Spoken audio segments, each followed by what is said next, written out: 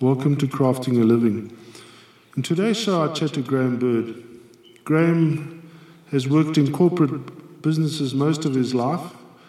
He's managed to exit out of one of the businesses quite successfully and raised a bit of money.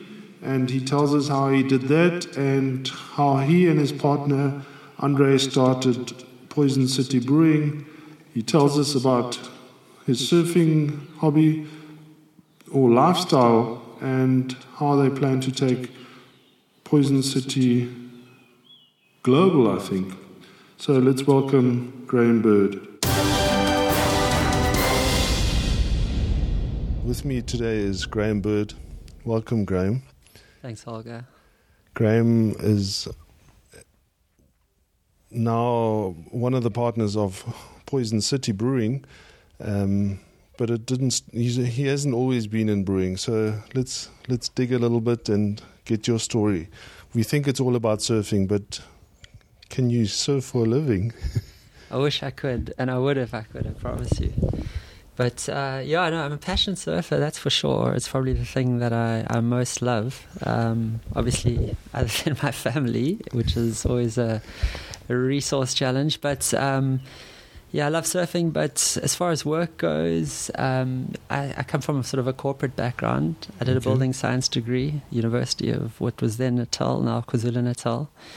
And worked for a lot of years sort of building my career in the services sector predominantly, which culminated in a role with a large cleaning company of all businesses, but large in that we employed over 20,000 people. Wow.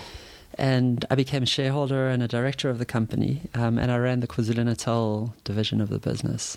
How does one become a shareholder and a director of a big company like that? Did you have to buy in, or was it because you were running the branch? No, I bought in. So It was like a lot of things in life. You have to be in the right place at the right time. I'd actually been working for a national company called Servest. It's a listed, or it was then a listed company, but a very large services company. Spending a lot of time in Johannesburg. And really searching for an opportunity to be more based in Durban. And these guys were looking for somebody. A regional director had left. And I joined them at the time that there was a management buyout about to happen. So I was fortunate to get that opportunity just right at the right time. And ended up being there for a long time, for 10 years. And I loved it. It was great. Of all things, cleaning, it sounds kind of basic, but it was a very exciting business, and it was a large business, so it gave me access to a lot of interesting people and opportunities.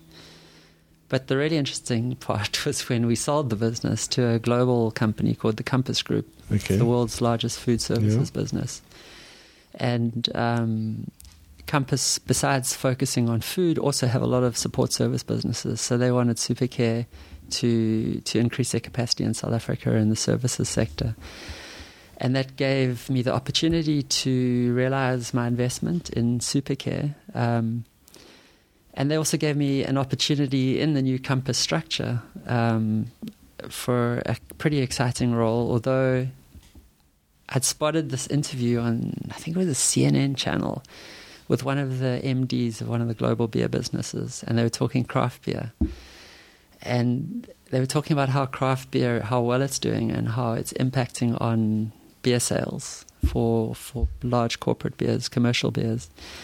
And I was like, shit, that's exciting. And I knew Rui Estevez and Brad Armitage from An Union, both being Durban guys, and was around when they first launched Brewers and Union in those days. And that must be how many years ago? Probably 12 years 12 ago. years, yeah. Okay. And they were definitely, no matter who says it, they started the craft beer movement in South Africa. Those guys are amazing. And I remember I went to Society, which was a place in Florida Road, and Brad did a beer food pairing event. And it was the first time that I kind of recognized that beer can be seen as an exceptional product. Okay. And you saw this in terms of the Compass Group, or as so that was years before, but what Brad did is he made me realize that beer, and I like beer, but I love wine and good spirits, and I really have appreciation for good wine. This is the first time I realized you could drink beer like you drink wine. You can actually choose a particular product that gives you a unique experience rather than just clap a six-pack while you watch the rugby. And I, by the time I saw the CNN interview, I don't drink any commercial beer. And this was before I even considered becoming involved in beer, just by preference and taste. I like the imported and the local beers, craft beers. And when I saw this interview and recognized the opportunity in craft beer, it got me thinking about, shit, that sounds like a great industry to be in. I mean, it's a little bit kind of left-wing, anti-establishment. And a little bit like a surfer cleaner guy. It's, look, although I was in a corporate, I've always been sort of odd person out because my colleagues have always been the corporate kind of people, and I've never really been like that. I've been more of like a punk surfer. Yeah, you certainly don't look like a corporate. So, a lot of people always used to question, like, what the hell am I doing in that corporate space? But it worked for me.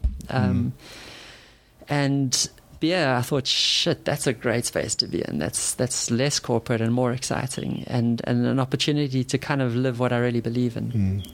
So what happened is when Compass acquired us and I realized the return on my investment in the business from the company I was working for, I thought, I'm going to start a craft beer business. This is the thing to do. Did you make a lot of money? A fair amount, not enough to retire, that's for damn sure. I wish. And not enough to buy a brewery, or could you buy a brewery? No, it depends how big the brewery is. Yeah. And did you talk about Roy and Brad? Can you remember the La Muerte tequila? I remember the tequila that they did, but I like tequila, but I've never been a huge fan. Okay. Yeah, they certainly. I mean, I'm also a very, very proud fan of what they've done and achieved with Brewers and Union, and especially the little, what do you call it, the restaurant or cafe in Cape Town, which they used to have. Yeah. And Union was it was a big attraction for me. Yeah. Certainly when I went to Cape Town, I always wanted to make sure to go and have a beer or meet somebody there rather than anywhere else. So tell us a little bit about the surfing, the whole, I mean, we always assume everybody in Durban surfs, but if you live in Kloof, less so. Where did you grow up? So I guess I was fortunate in a way. I come from a family with deep roots in the beach lifestyle. Yeah. My uncle David Ross, who's now 82, was one of the first surfers in Durban. And this was at a time, back in the 60s, 50s, when there was no such thing as surf manufacturers or clothing or anything like that. And David was one of the pioneers, the guys who, I remember he made his first surfboard in my grandparents' flat on the Durban beachfront. Like literally craftsmen who had to make their own products. And that same flat, which is in Beachhurst, just behind Durban Surf on the Durban beachfront, my grandparents lived in for over 50 years. So as a kid growing up, that's where I spent all my weekends. Okay. And I pretty much lived... Not North Beach, eh? Yeah, at North Beach. At North Beach. And I was the envy of all my surfing friends because they would all have hitched down from whatever, Kloof, Westville, or at least from the Brea. And they'd all be like scavenging around the beachfront, living on chips and bread. And I would be at my grandparents' flat getting fed up great food. So in the end, I had about 20 of my friends who left their surfboard in my grandparents' flat. Wow. Many great surfers, like really famous Durban surfers. Yeah. That was the sort of the beginning of my roots in terms of Durban and surfing. And it's something that I've lived for. What age were you then? I've been in the water surfing since the age of probably about 10. Okay. And subsequently traveled the world to all over the world, and still regularly. Like in less than a month's time, I'm going to Java, to the tip of Java, to a very remote place called Grudgigan Bay, or as surfers call it, G-Land. which is regarded as the best wave in the world. It's a place I've been to often before, and I go to lots of places like that. I live for that. It's awesome. So yeah, surfing is great, and I like the non-conformist attitude of surfers of the past. I hate the commercial kind of vision of a surfer, and I think as an individual it kind of allows you to live outside of the norm of life, and the experience. It's not a sport. I mean, golf is a sport, tennis is a sport. Surfing, you live it. You wake up every day of your life looking at what the conditions are today. Yeah.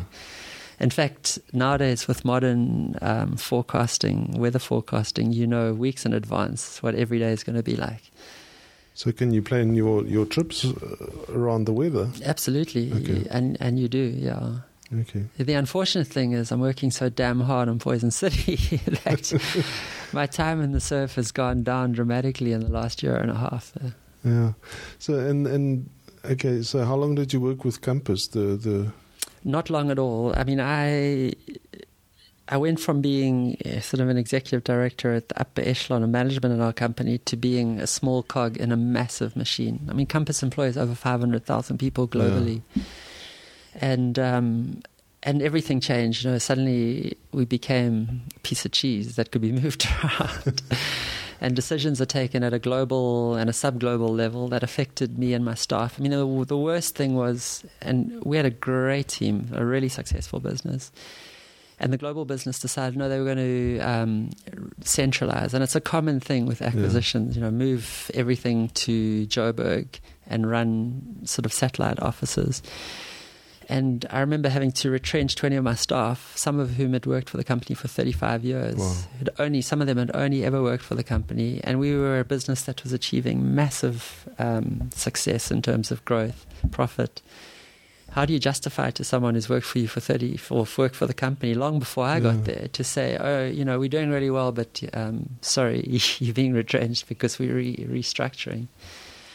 And that kind of heartless approach of corporate was something that really rubbed up against me, and it certainly didn't make me feel motivated to carry on being there. But it was still exciting. It was exciting projects. Actually, the last big project I ran, which was something that I helped actually initiate, was the outsourcing of the entire Netcare catering requirements. So at every Netcare hospital, of which there are 48 in South Africa, we took over the catering responsibilities at the hospitals. So not only cleaning, it's also catering. We did a lot of the cleaning, but because Compass is food, my particular responsibility there was essentially to bed that contract down, which is the largest outsourced catering contract in the history of South Africa. Wow. And I kind of took that on after I'd already decided I was starting Poison City. In fact, we'd already started the branding work on Poison City. And when was that? When did you start that? That was probably 4 years ago. Wow. So long before we actually took the brand to market. Yeah. And did you have a partner right from the beginning? So, yeah, I drove it myself with the idea, and then I approached a good friend and restaurateur, Andre Schubert, famous for starting Cafe 99. He was involved in the original Havana Grill with Martin Lombard, and later started Market Restaurants. He also owned the KZN Arts Cafe in Glenwood. And Andre and I go back a long time. We were at university together, and we traveled a lot together. Where did you say you studied at Durban? We both studied at Durban, at university in Durban. Okay. And Andre is one of the most passionate people on the planet. And I saw that in him. And also, obviously, his passion for food and drink and beer, but also his contacts and knowledge of the hospitality space in KwaZulu-Natal. So for me, Andre was a great partner. And we started this thing together. Okay. So initially it was doing the sort of the development of the concept of the brand, and the key part of our brand is about the story. I think it's like we legitimately want to be the craft beer brand that represents Durban, and we think Durban is a place we live in. You live in Durban, Holger. You've also worked outside of Durban, and yet we keep coming back to Durban because Durban's got something special about it. And there's a funny story. A friend of mine who's he's actually a philosophy professor at the University of California, but also happens to be a writer. He's written a couple of bestseller books. And I asked him, we went on a research tour to the States to check out the craft beer industry, and we stayed with him he lives near Newport Beach. And I said to him, we want to, this is the story, we want to create a brand representative of Durban. And he wrote this little piece about Durban. And he visits me often because he's a passionate surfer as well. And he said, amongst the iconic South African cities, Durban is the ugly sister, less beautiful than Cape Town and poorer than Johannesburg. But this edgy industrial city near the beach and by the country is in her own way beautiful. Amongst the sisters, she's the keeper. And that's kind of what, as Durbanites, we know, because we live here. We realize the lifestyle, and we realize that we don't have to be the most aesthetically beautiful city, nor the city with the most money to really love it. And I think those characters of Durban actually create a brilliant kind of representation of a lifestyle. Yeah. And I thought Poison City is what a lot of people call Durban, because, like it or not, the most famous thing about Durban in the world is Durban Poison. Not the surf. The surf comes close because Durban's had a massive history in surfing. In terms of the global growth of surfing, Durban's played a very important part, including Sean Thompson, who was one of the first world champions coming from Durban, and many other great surfers coming from Durban, like Grant Twiggy Baker, the world big wave champion, who's actually one of our ambassadors, and Geordie Smith now, who's from Durban, and he's currently the second highest ranked surfer in the world. So Durban has a lot of history in surfing as well. And those are the two things that make Durban globally famous. And we thought... Not the fact that it's got the biggest harbour in Africa, or... No, you ask someone in New Zealand or in Belgium or whatever, have you heard of Durban? They won't know of Durban because of the harbour. They'll know of Durban if they've heard of Durban Poison. And if it's in Australia, it won't be because of the harbour, it'll be because of surfing, or in America. So, yeah, I mean...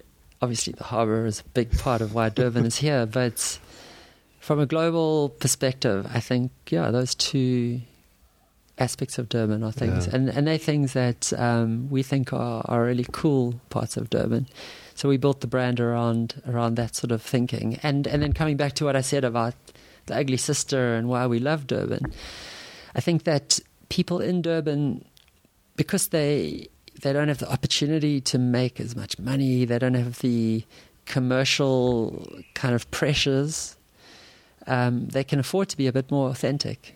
And I think what we saw is the opportunity to create a brand that has that authenticity, that kind of talks to the character of the city. And we think the character of those cities with that, edgy representation to Durban Poison and surfing, which is also a counterculture, created a great position for our brand. And ultimately we want a brand that makes Durban proud, that people of Durban love and support, and we want to actually take it out of Durban. We want this brand to be a national brand. And yes, this sounds kind of ambitious at this stage. We've only been on the market for a year and a half, but we've got global aspirations. We think that our brand and our beer has got something that's got the opportunity to potentially have a success outside of South Africa. Yeah, if we think of other Durban brands, and maybe you're closer to the industry, like Mr. Price, for example, or the whole infrastructure around Mr. Price. I mean, somebody once said to me that Mr. Price has made more millionaires in Durban than anything else, and I think that's. But it's also a little subculture of Durban, isn't it? Yeah, look, there. How many of your friends supply Mr. Price? I know a lot of friends that have done well out of relationships with Mr. Price. I mean, Toyota is even bigger. I was a supplier in my previous life to Toyota, and Toyota have a national conference every year for all their service providers. Yeah. And there are literally hundreds of businesses that have done well just out of that single brand in Durban. Yeah. And let's think of anything else. I mean, I'm thinking the Sharks, for example. I mean, that's quite a strong brand, and I think everywhere in Joburg, there's wherever you drive, there's a car with a Shark sticker, isn't it? More Shark supporters in Joburg than in. Well, maybe not now. The Lions are doing really well. The Lions are doing well, yeah. Yeah. No, you can see. I mean, that's a good example. Is the Shark Supporter Club of how this kind of passion for Durban extends beyond Durban itself. Yeah. And you or Andre once said to me that when you were young and traveling, people knew South Africa for Durban Poison, and it's changed a little bit. I mean, now they think of us as the place where Mandela comes from. But you want to change that, right? Well, South Africa is the place where Mandela comes from. The closest Durban link is he is arrested outside of Durban or in the Midlands. But no, I mean, Durban Poison is directly from Durban. It was funny. I was at a shareholders meeting the other day talking about it, and I said everyone knows Durban, and one of our funders said, "Yeah, what? I didn't know that." It's obviously the people you mix with, Graeme. Yeah, it is. For me, it was also. I mean, it's always been something, but it's never the culture has never been so strong, or I've never been so aware of it. Oh. And so tell us a little bit about the start. You said 4 years ago, and it took you a while to develop the brand, which I really like and respect. I preferred when people start with a brand and the concept. I often see brewers that make beer, and then once the beer is ready and in bottles, they phone me and they say, "Okay, how do I do this now? What do I do next?" Yeah, I think, craft beer... It's not difficult to make beer, and you don't need a huge amount of capital to create a product and put it in a bottle with a pretty label. And I think I see the motivation as to why a lot of people who are passionate about beer are interested in creating a label, but there's a hell of a lot more to it than that. And maybe it's an advantage that I've had experience in the corporate world and in big business, and I realize how much effort goes into creating something that's sustainable. And that's really, I think, been an important part of what we've achieved so far, is doing things properly, like really focusing on every little detail. And you cannot have a successful brand unless you have a real, genuine, authentic story behind your brand. You can put your product out there because you've got the money to create the product, but if there's no attraction for people to want to support your product and price is not enough of an attraction, then it's not going to fly. And we put a lot of focus on kind of developing the ethos behind the brand, some of which I've spoken about already, and the brand imagery. And I think our brand imagery is kick-ass. I mean, I think we could stop making beer and just create T-shirts and make enough money. Yeah. Which is, I mean, for me, surfing is the clothing industry. Yeah. For you, surfing is surfing, and I've tried to surf, but I'm not a surfer, and I don't wake up in the morning wanting to surf. But if you say surf, I think of garments, and I think you could pull it off. But we're not going to. Our clothing, I get emails from people every couple of days, Facebook requests, Instagram emails, whatever. Like, where can we get your clothes from? Because everyone wants that Poison City brand, whether it's on a T-shirt or on one of our caps, and our goal is not to create a brand that's about clothing. I've had people approach us to say, I can make you thousands of those T-shirts. It can be like the Bintang. If everyone goes to Bali, gets a Bintang T-shirt. Poison City can be the Bintang of Durban. Yeah. That's not our goal. We're not a brand that wants to be mass publicized. We want to create something that has like genuine authenticity. So, we only sell our T-shirts and hats at Holmes Brothers. And Holmes Brothers is another very proudly Durban business. Yeah. I know Laurie and Gary really well. And they started in 1994 in Durban with their brand. And they pretty much exclusively sell through their stores, which they now have a store in Cape Town, Joburg, and a couple of in Durban. New ones just opened in Hillcrest. And that's the only place that we provide our stuff through. So it's kind of a brand association with another proudly Durban brand. Okay. And we want to keep it exclusive. They're high quality products. They're not cheap, shitty T-shirts which are printed at mass and that they're going to shrink or misshape or fall apart. Holmes Brothers aren't scared to charge, but you get good quality product from them, and that's kind of associated to what we want to represent for our brand. Okay, so you've created the brand, and then what's the first step? When you're not the first guy to start a beer brand without a brewery, but you did it differently, I think. Yeah, well, I think pretty much everyone does it the way we've done it. I mean, if you look at any of our competitors, it's the route that they follow. There are one or two that haven't, and that's probably associated to their access to capital, because the thing about beer is you've got to sell a hell of a lot of beer to make a buck. Yeah. And there's no real point in building a brewery which costs you, it's never going to cost you less than a couple of million rand, to only be able to produce enough beer to make yourself a couple of $1,000 a month if you want to build a brand. And the only way to do it is if you brew at significant scale. Yeah. And when you're brewing at significant scale, you're talking about a brewery in the region of 40 to 50 to 100 million rand. And I think for any new business which doesn't have substantial backing behind it, it's suicide to go and spend that sort of money. Otherwise, you spend a little bit of money which you waste, because you've got to build another brewery in a year's time and another brewery in a year's time after that. So we most certainly are building a brewery, but when the time is right for our brand. So, which is, I think, the extreme opposite would be if you listen to the podcast or the interview with Peter Dean, where they really started Nottingham Road Brewery because SAB wouldn't supply Rawdon's Hotel with draft, and they started a 40 or 50 litre brewery to supply the hotel, and after 21 years they're still going. But that's not how you build a brand nowadays.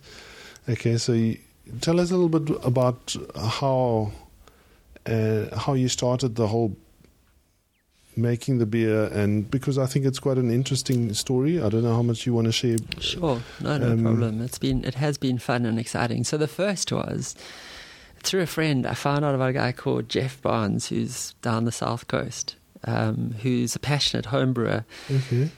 And we said to Jeff, "Come, we've got an idea for a beer. Can we work with you to brew it?" And he literally dusted off his equipment, which I don't think he had used for about 4 years. And we brewed in his sort of back garage on the south coast in KwaZulu-Natal. And I was like, my God, look at the hygiene associated to this. Like, is this how it works? But we brewed a batch of lager, and it came out brilliantly. It really tasted nice. And my friends loved it. It was an easy drinking beer. And I mean, I'm really into the stronger, more hoppy beers myself. But Jeff always said to us, there's no point in making a beer unless people can drink it. And I think it was a valuable lesson from Jeff. And that was our first beer, brewed just three and a half years ago now. But it gave us the motivation to realize we can make a beer that people can drink. And then we've got a good, close relationship with Sean Roberts and Paul Tenwenboer from that brewing company. Andre, in fact, employed Sean as a waiter at the beginning of his kind of hospitality career, and later sold Cafe 99 to Sean. So they have a very long relationship. And Paul, who Sean teamed up with to create that brewing, had created their own brewery in what is now S43. Yeah. And we started talking to them about the potential of them brewing for us. And I think, fortunately, I think largely because of Andre's relationship with Sean, they obliged. And because their model is completely different. They just want to make enough beer for their little restaurant or their tap room, isn't it? Look, they do distribute to other outlets in Durban, but yes, it's a different scale. It's a different scale operation. But Paul is possibly the best brewer in KwaZulu-Natal. I think so. He's certainly amazingly passionate about brewing beer, and I think some of his beers are fantastic. But we wanted a lager, okay, and because we had learned from Jeff, we don't want to go to market with a beer that only 1 in 1,000 beer drinkers drink. I think a lot of craft beer products or brands make that mistake. They make beer that they love drinking, and that's not necessarily beer that people out there want to drink. And the same case with Paul. He doesn't make a lager because he's a craft brewer, and craft brewers only brew ales, but not lagers. And so it was, I think, one of the first lagers, certainly at scale, that Paul had brewed. And it was a long process. I mean, we had a very distinctive idea about the type of beer that we wanted. Which was what? It's a German-style lager. Mm-hmm. We wanted a beer that had something unique to it, because if it's going to be a lager and it's a craft lager, it's got to be different to a commercial lager. It can't taste like Heineken. Can't taste like Castle Light. And I think we've hit it right with Paul in that we made a beer that's a lager, but it's unique. It's got something different about it, and it's not for everyone's taste, and that's fine, and that's the way it should be, but it certainly is for enough people's tastes. And in fact, the enough people's tastes include some very revered beer palates in South Africa, because what we did is, when we thought we had the beer right, I'd met Peter Vizelli, who at the time was chief brewer for SAB, and I said to Peter, I'd love him to give us an opinion on this beer, because we think we're ready to take it to the market, but we'd like an opinion on it. And we actually arranged for Peter and his trade brewers from across the country, including like Russell Hunt from Durban, who's really the trade brewer who represents beer in a way in Durban. And I didn't realize Russell was a brewer. Trade brewer. Okay. Yeah. So trade brewers are people that work within the large breweries who kind of represent the brand out there, and they're very knowledgeable about beer. And so it wasn't just him, it was the trade brewers from the rest of the country as well, including what Peter said are some of the best beer tasters in South Africa. Peter is a guy with enormous capability who's worked globally in the beer industry. And we sat down with these guys. Ben Lemaleki was at the meeting as well, who was the trade brewer before Russell, who's quite a legend in the craft brewing industry around KwaZulu-Natal and nationally. And we had this team of these kind of illustrious beer people, and we gave them our beer, and we were shitting ourselves, like, what are they going to say? And they loved it. Yeah. They really loved it. And we realized that we had the right beer. If we can get people like that who recognize that the beer's got commercial applicability, but also uniqueness, we knew we had the right beer. Okay. And that was the Bird Lager, named partially after me, but also partially about, we've got an image of an angry seagull on our logo, and seagulls are synonymous with Durban. It's a coastal bird, so it's a little bit of both. And that was where the Bird Lager started, which was our first beer. Okay. And then we started working with the guys from Toti, Jason, who we think makes an incredible IPA and pale ale. Does, eh? And we had the idea for a beer, this time a traditional English-style pale ale. Traditional to the point that it has the same ingredients that traditional English pale ales have, but obviously brewed with our own tastes and perspectives in mind. East Kent Golding hops, the Lotsky, and we brewed this with Jason, and he made a brilliant beer, which we love, and we call it the Punk Rocker. And I guess, like the Bird Lager, it's a fairly drinkable pale ale, and I think that's important as well, because again, you want to make a pale ale that's too complex. You're not going to attract a lot of people to it. And I think our beer is an exceptional beer. It gets fantastic ratings on Untapped, which is a completely open forum for comments where people can say they love your beer or hate your beer. And it comes up with a rating just below 4 overall, which is really good. I mean, higher than brands like Heineken and higher than a lot of craft beer brands as well. And that was our second beer. Okay. And then our third beer, which we brewed with Sean Standeven from Standeven in Durban. So we worked a lot with local brewers, and I think Sean is also definitely at the top echelon of local brewers in KwaZulu-Natal, in our hometown. And we wanted a Weiss beer, but eventually we decided we wanted to do a Belgian Wit because it's more unique. And we brewed a Belgian Wit, which we call the Kif, which is, we've only done it at very small scale, so we haven't really taken it to market properly. Did a few bottles. We'll be doing more in the future. And then the last beer we did, which is the most exciting of all of them. You just launching now? Just launched it. It's called The Other Bird. It's got a great label. I hope you've seen it. I have seen Andre's hand on it. Exactly. And so it's Andre's hand flipping the bird. Yeah. And it's an interesting concept. So the beer itself is brewed by Peter's dad, Ladislav Vazeli. Okay. And Ladislav is based in Prague. He's only ever brewed in small craft breweries in Prague. He brewed in a brewery that was 400 years old. And he's a guy that has got a lot of credibility. In 2016, he won the Czech Craft Beer Awards, top brewer, and he's done that before. So he's at the top echelon of international craft brewers. But he's never brewed at massive scale, only in that scale. Does he own his own brands, or does he work? Yeah, he does in Prague. He did work for another small brewery, but he's now got his own brand in Prague. And we always had earmarked dark lager as our fourth beer. And Czech dark lager is a really famous style of dark lager, and we somehow convinced Ladislav to brew for us, and we actually brewed it in Prague.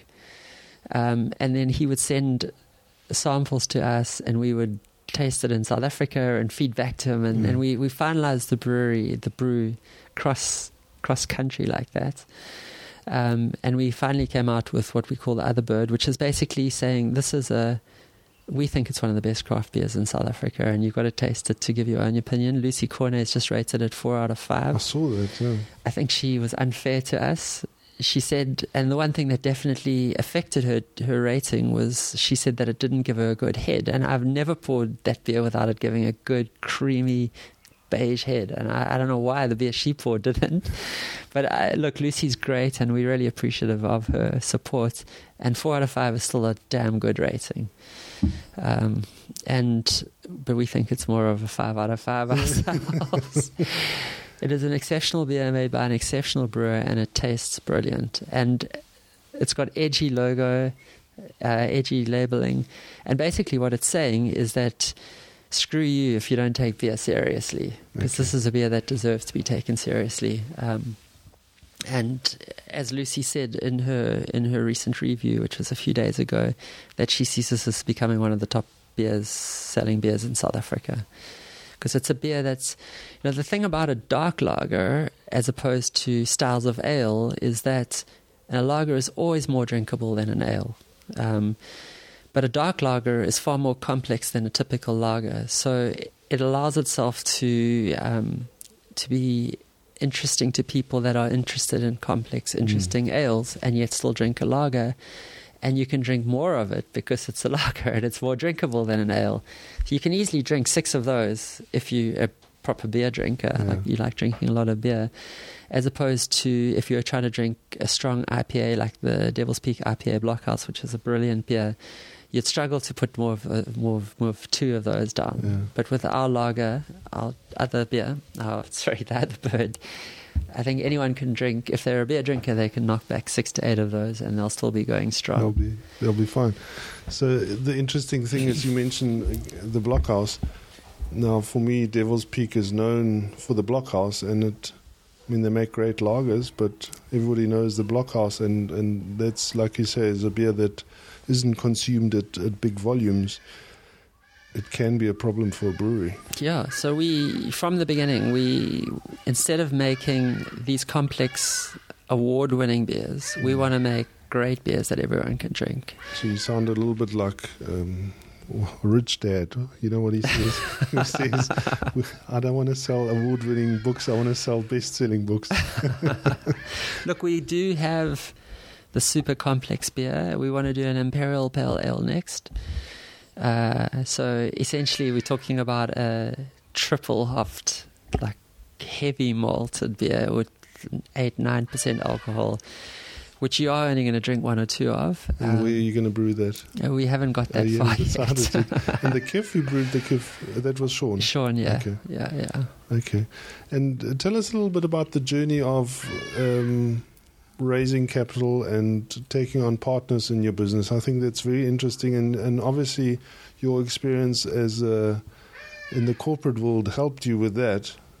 Is there a story to that? Sure. No, I mean, look, although I had capital to invest in the brand myself, you look at brands like Jack Black, CBC, Darling, Devil's Peak. They're big brands with a lot of capital behind them. All now have invested into breweries in the region of 40 million rand or thereabouts upwards, and that's a hell of a lot of money. And although I managed to secure some returns out of when we sold our business, not enough to go and build a brewery of that scale and take that degree of risk on a capital expenditure. So from the beginning, I realized if we're going to go at scale, which we want to, the only way we're going to do it is to raise capital. And we were really fortunate to come across a guy called Murray Collins, who's a very successful businessman in Durban who loves our brand. He has a private equity business associated to his main business, which we're looking at it, but they actually decided they weren't interested in it. But Murray liked us enough to stay interested. And what they're in the steel? No, property development. Okay. Yeah. But the private equity business has varied investments in different businesses. But so what Murray said to us is he likes our brand, he likes our passion, he believes in us, and he wants to support a Durban-based brand, being a Durban-based person. And he said he wants to tell a few of his friends about it and see if the right people he knows would be interested in the brand. And if they were as well, then he would be prepared to back it. And that's what happened. I mean, he essentially introduced it to a few similarly very successful locally based people, Durban-based people, who have a hell of a lot to offer, and they all came on board. So we've got a group of funders now who basically represent. We have two CEOs of listed companies on the Johannesburg Stock Exchange. We've got a bank behind us. We've got a guy who is one of the directors of Braid Capital, which is one of the biggest listed private equity businesses in South Africa. And we've got a wealth of knowledge of both the retail space and the marketing space and the business space behind us, and obviously also access to capital now, which has been, I think, incredibly important for us to be able to develop the brand with the way we want to develop it. And the worst thing you can do out there is to create a brand, put it out to market, and not have the resources to back your brand up. Number one, if you're brewing in a small brewery and you're not able to produce the volume required to meet the demand, all you're going to do is upset people because they create their own demand around their business, around your brand, and then you can't supply them. And then they're sitting there with empty shelves or an empty tap, losing revenue, which is insane. And all you're going to do is upset people if you can't give them the production they require.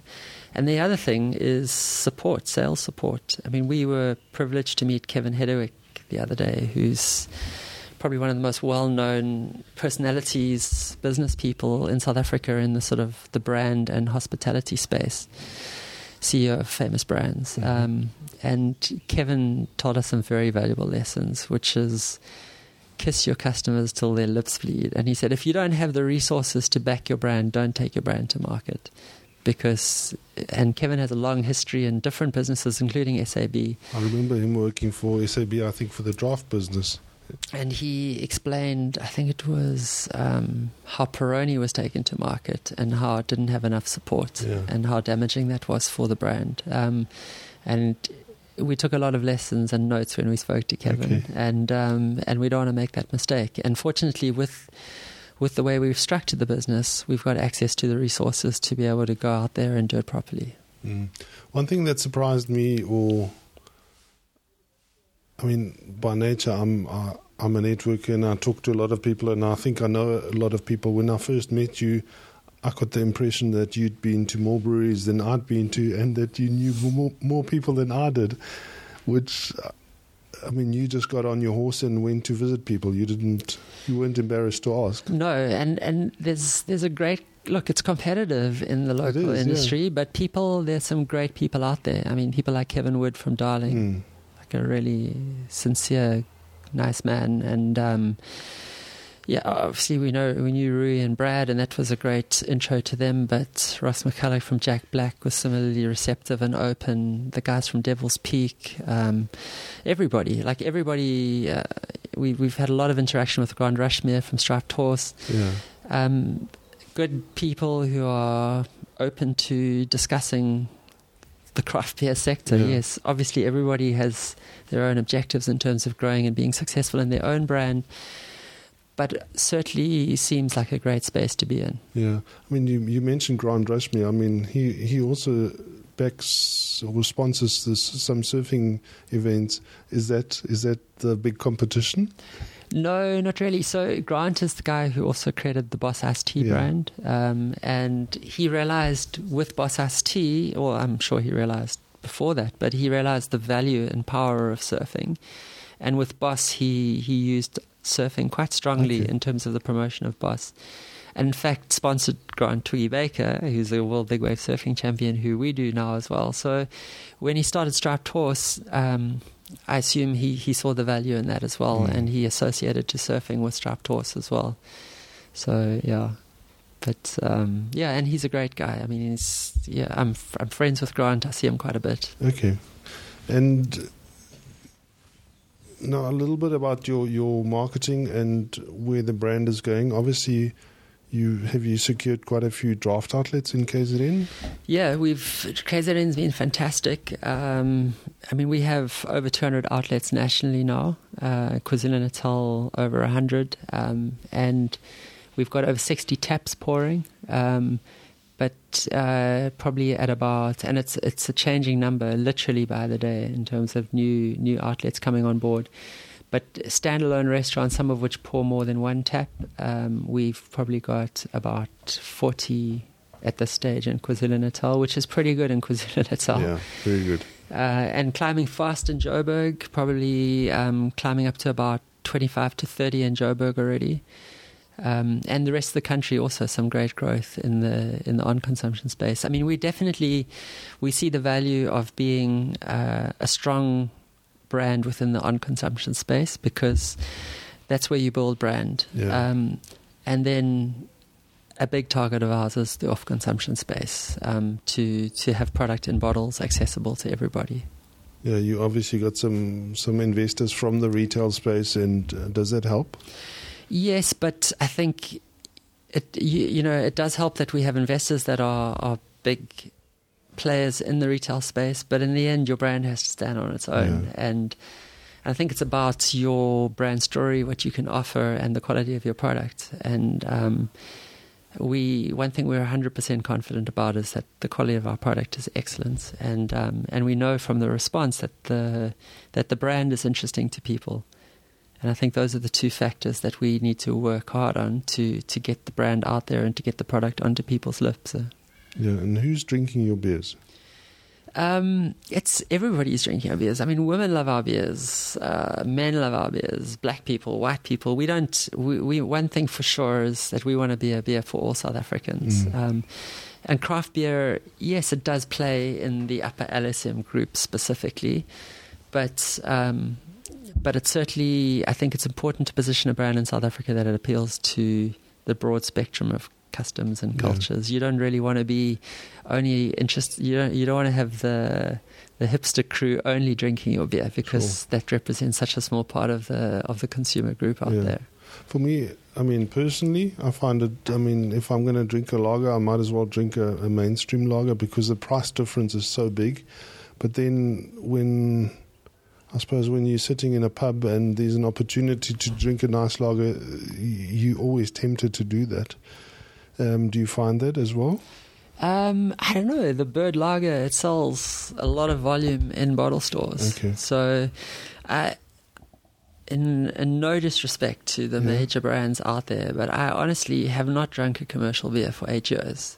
And if I'm at an event somewhere and there's only commercial beer, lager, I'll drink wine or spirits instead. I can't drink it.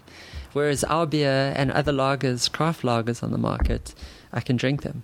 And what would you, I mean, There's a richness to craft beer that you don't get in commercial beer. So commercial beer, it can be award-winning, it can be fantastic beer, but it's thin compared to craft beer. It is, and maybe it's the malt content. Yeah. I think it's the amount of product that goes into making craft beer and the malt bill. You know, how much you're prepared to spend on the ingredients going in, and I like beers that have that taste behind them, that you can tell they've got an expensive malt bill. Yeah, and I think that the difference is also that you probably don't drink a case of beers. I mean, if you're going to drink beer for the taste, you're probably not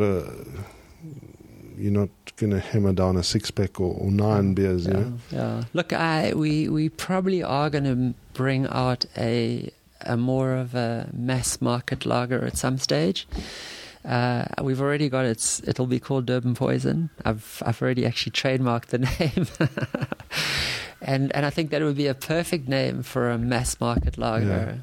Yeah. Okay. So we've got that on the cards, but it's not something we're rushing into. It's we want to build the brand. You know, once we've got legitimacy around the authenticity and we are an established brand, then we can use that brand to go to the mass market. But at the moment, we don't want to waste our time on the mass market. Okay. So my message is always to new brewers and people looking into the beer industry: please don't build another brewery, and you haven't done that. And the second thing I always say is we need more brew pubs, and not even brew pubs. I mean, somebody phoned me from Freyd the other day and I said, you've got to build the beer culture before you can even open a brew pub. You must start with a beer pub. Yeah. Are you planning to open anything? Definitely. In fact, we're in discussions with Bruce Rankin at the moment around a potential project in lifestyle. They've got a really great, exciting, I don't know if you know about it, but project they're busy working with. I'm not 100% sure that's going to go ahead, but we're certainly looking at opportunities to create some kind of outlet. And I think it's important for people to go somewhere where they can live the brand. I think that's a wonderful idea. I mean, I've been not talking to Bruce himself, but to his team, and I've been thinking, you know, which brand actually belongs into that centre, because I think it's it'll be a really exciting project to have something like that in the lifestyle centre. I mean, I can remember clearly flying down to Cape Town, and the first stop was always aiming at the Paulana and the waterfront. And you know, when that disappeared for me, Mitchell's it didn't quite give me the same feeling as the Paulana on the waterfront. Maybe it's my German heritage, but but I certainly think that something like that would do well for KZN. Yeah. Oh, we had the perfect site. We were going for it. We actually put an offer for the building. I don't know if you might have recognized it, but on the Mgani River, there's a building. It was called Dali's, which was an old building that made and for ages there've been different businesses there. Stealth Canoes was there. Wasn't Thule was there. And we wanted that building, and we put an offer in for that building, and we're going to turn that building into the kick-ass destination brewery.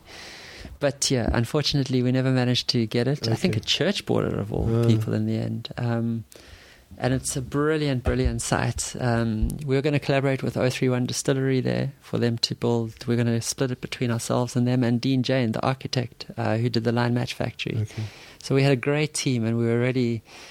But unfortunately, the owner wanted more than our funders were prepared to pay for it, and legitimately, they know the business. Yeah. So it didn't happen, but we are looking. Yeah, and I mean, just in terms of the beer culture in Durban, I think everybody thinks we're way behind. We're not. I mean, we've got some wonderful beer destinations.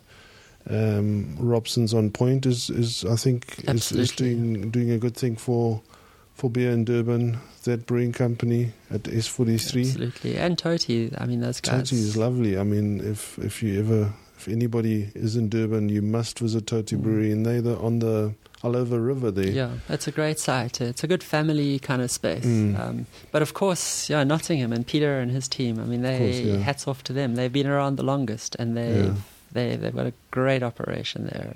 And I think the more, Peter always says, we must get more breweries into the Midlands. I think we need more brew pubs and more destinations with beer in KZN. And I mean, I'm so envious of Pretoria. I think at the moment Pretoria is really rocking. Pretoria East, they've got the Belgian Triple, which specialises in those Belgian ales and imports all those lovely. I mean, obviously the V&A with what is it called? The Belgian restaurant on the V&A. I mean, they also bring in those. They bring in lovely beers, but they make their own beer now as well. They do, yes. So, is there anything that you know of that's happening besides Republic opening up in Hillcrest? No. I mean, there's places like the Shed in Salt Rock, which have been fantastically successful. So I think that there's a growth of places that people, especially places like the Shed, obviously Republic, and they're opening their new place. Dropkick Murphys have got a great beer culture. S43, places like Unity. Yeah. So there are enough, and Robson's. There are enough places that are developing a sort of a destination for people that want to go and drink a good beer. And I think more will come. Interestingly, we're busy doing an event in Cape Town with Banana Jam, Greg Casey, which was one of the first sort of Cape Town draft beer outlets, and they have, with multiple taps. I'm not talking about places that have one or two taps. And Greg says it's changed because in the early days, when you were one of the first places, you were really popular. A lot of people have started places, so it's created a bit of a challenge because now in Cape Town, there are quite a few places that have multiple taps that are real beer destination places. And what someone like Greg's done is he's moving more to brewing his own beer, Afro-Caribbean, which is understandably a smart move. But he still does have guest taps, and we're on there at the moment. So I expect that it moves in that kind of cycle. What I don't really like is, and obviously they're free to do it, but outlets that start creating house brands. Yeah. And they create a brand which they sell through their own restaurant, which is contract brewed through someone else. And personally, I don't really see the sense of it because I know how hard it is to build a brand. Yeah. And I don't see the point of creating a house brand which you only really sell in your outlet. If you do want to take it to other outlets, you've got to put the investment of time and energy to create a brand, and that is a massive amount of time and energy. And 99% of people that create a house brand to sell through their own outlet are not going to do that. So why do it? Why create a brand unless you want that brand to be a brand that you take to market? Other than I've seen that at Mozambique, for example. Have you seen that? No. Mozambique's created their own kind of brand, and I think the culture of Mozambique has always been drinking Dogem or Laurentina, and now they've come up with some concept beer, and I guess they could resell that as a Mozambican. Maybe not. Yeah, look, maybe it's exciting to own your own brand. You control the sales of it through your own outlet, but if you contract brewing, you're not making massive profit out of it. Okay. So you're only really going to make money out of it if you take that brand to market. And then you need to decide: am I going to focus on my outlet, or am I going to focus on the beer? Brand, yeah. And the one thing that we're very clear about is we're 100% focused on craft beer. We're not going to make G&Ts or any other derivatives of beer, or no John Deere's or and we look at competitors who create multiple products, and we smile because we know they're not focused enough. Yeah. And I think the only way to achieve success in this competitive world is to be acutely focused. Yeah. And I mean, if I look at the success of Jack Black, and I suppose people like Mikela in Denmark, who don't own breweries. I mean, Jack Black obviously now owns a brewery, and I think it came with a lot of stress for Ross. I mean, I certainly know from my background when I started Bavaria in KZN, I always said I was more successful in KZN because I didn't own a brewery, and in Joburg where they had a brewery and they had those wonderful facilities of a tasting room, and I mean, the whole experience of visiting a brewery and doing a tour and then afterwards eating Weisswurst and having a thing, I mean, it's a wonderful experience, but it's such a big, huge liability to own a brewery. And I mean, obviously you agree with me, but you still need a brewery to own a brand or not? No. Like I said to you, we are building a brewery, but we don't want to build a brewery until we can build a brewery at the scale that we need. What we don't want to do is build a brewery at the scale we're aiming at, which is a huge investment at this stage, which is disproportionate to where we are as a business. And what we don't want to do is build a small brewery now, which we just have to keep rebuilding. So we'd rather focus our resources in the right place. So we definitely are going to build a brewery. But that'll be a scale brewery when we're at scale. Okay. And what is you said you're launching...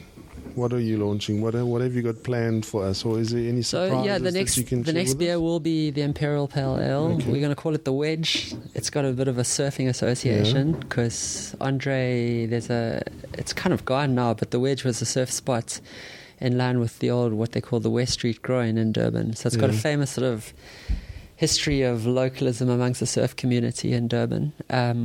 And then the other wedge, which is the most famous wedge, is at Newport Beach in California, which is a really famous death-defying wave that breaks next to the Newport Harbor. And the reason we're calling it the wedge is because it's going to be an American-style Imperial Pale Ale, and because the Imperial Pale Ale is the beer on the west coast of America. It is the biggest selling, the most popular beer amongst everyone. In fact, that style of beer has driven the craft beer growth globally. So if you say Imperial Pale Ale versus an IPA? Yeah, so just taking the malt and the hop content up to another level. So it's a double APA or what? I call it a triple. Okay. Yeah. So it's a strong beer. And what sort of hops will that have? Or what are you playing with? I don't know. I'm not sure at this stage. Yeah. It's not. We haven't even started playing with the beer, making the beer. But look, I'm drinking a lot of different beers at the moment, trying to get our taste around it. But I don't want to give away too much. We want our beers to be unique in their own little space. If you look at the tradition, our different beers, they're all quite traditional beers. So the Bird Lager is a traditional German-style lager. Yeah. The Punk Rocker is a traditional English pale ale. The Kif is a traditional Belgian Wit, and the Other Bird is traditional Czech-style lager, Czech dark lager. So we try to make unique beers, but they also have a history. Okay. And our next beer, which will be more a new age beer, the Imperial Pale Ale, American West Coast style beer. Is not as traditional, but it's traditional in the sense of craft beer because that is the mainstream craft beer in the world. Craft beer the craft beer phenomenon started about 30 years ago in the States, and it's been driven by different factors, but at the moment it's being driven by the Imperial Pale Ale, the West Coast Ale. Yeah, that's super exciting. And in terms of the marketing, you say you've just secured a listing in the Topses in Joburg? Yeah, in the South Rand DC, the biggest DC in South Africa. We've taken on. We had a great listing into the individual stores, probably in over 40 stores up there, just the top stores. We are in other retailer stores there, like Norman Goodfellows and Liquor Boys and so on. In Durban, also through a lot of independent retailers and some of the smaller groups, but also a lot of tops. And we're actually about to move into the Eastern Cape region as well through the SPAR or the Tops DC. Okay, and the Western Cape? The Western Cape is it's kind of a vanity market to an extent in a South African context, and it's because that's where the craft beer, although Rui and Brad were from Durban, they started a lot of people see Brewers and Union as a Cape Town brand. And there are a lot of great locally born brands that have grown out of Cape Town. And obviously that's where their hometown is, and they have a strong base there. So it's the most difficult market to compete in South Africa, understandably. it's hard to go in as a brand from outside of Cape Town to say, put us on, because they've got a choice of a lot of really strong local beers. And a lot of our craft is local. I agree, 100%. So in that respect, we want to be part of the Cape Town craft beer scene, but we're realistic about that objective. And we're focusing rather on sort of key places to establish the brand. And we have aspirations of being a national brand, but we're focusing on our home knitting in Durban. We really want to be the main craft beer in Durban. And I think Joburg's a massive opportunity because the playing field's a little bit more level there. There's some great new brands that have come out, brewed in Johannesburg, and there have been some that have been around there for a while. But as far as brands that have got the attraction of the mass craft market, it's predominantly Cape Town beers there. So for us to compete there, at least we're competing against brands that are also coming from outside of Johannesburg. So that's why Johannesburg's an exciting market for us. Yeah, and then here you say you've secured a good listing with famous brands. Yeah, they've really liked our brand, and on the ethos of having a local craft beer in their outlets. They've been fantastically supportive of giving us that opportunity. So we're in a lot of the famous brand stores in Durban. In the Mhlanga Village, places like 14th and Chartwell, Catch, they're just opening a new Mythos over there, and they've got a couple of other restaurants planned as well. So it's giving us a great footprint. And you live in Umhloti now? Is there anything in Umhloti? Yeah, of course. It's my hometown. Everyone in Umhloti has our beer. Great place to go is Sandbar. Yeah. It's probably one of the most unique drinking and eating places in South Africa. Parking. It's nearly like Camp Spo. Yeah, parking, but there's a great car guard there who always makes a plan. The thing is, when you're sitting at Sandbar, how many places in South Africa, in the world, can you sit in where the ocean is about 20 meters away from you? It's very unique like that. The whole of Umhloti offers that, whether it's Belpunto or Mundavida or wherever, Bush Tavern, you're right on the beach. And the rest of South Africa, that's a rare thing. So. And I, of course, lived in Umhloti before I moved to Kloof. Yes, I remember seeing you there one day. I moved there about 4 or 5 years ago now. Okay. I'm Durban born and bred, lived on the Brea pretty much my whole life. But moved there 4 or 5 years ago, and it's an unbeatable lifestyle. I mean, really, it really is an unbeatable lifestyle. So, there you have it. Should we end it off there? I think when next time you're coming to KZN or even in Joburg, look out for the bird, the kif. The other bird. And the punk rocker. And you'll definitely find them at your local spa. And if they don't know where to get them, they can get them from their DC. So it should be easy to get. Just have a look on our website, www.poison.city. We list our stockists on the website. Okay. It's not always 100% up to date, but it's hard to keep it up to date, I know. Yeah. Okay. Thanks, Graeme. Thanks, Holger. Nice chatting to you. Cheers, Cool. man. Have a good day.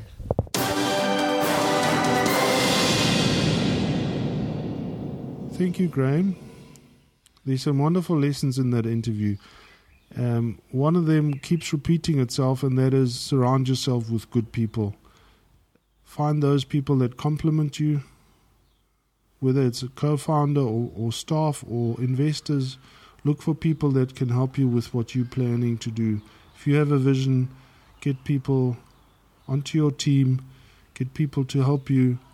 And I just want to invite you again, if you are a brewer, if you're a distiller, if you're a brand owner and you need help with sales, feel free to give me a call, send me a message, and I'm sure I can help you. I look forward to seeing you in the trade.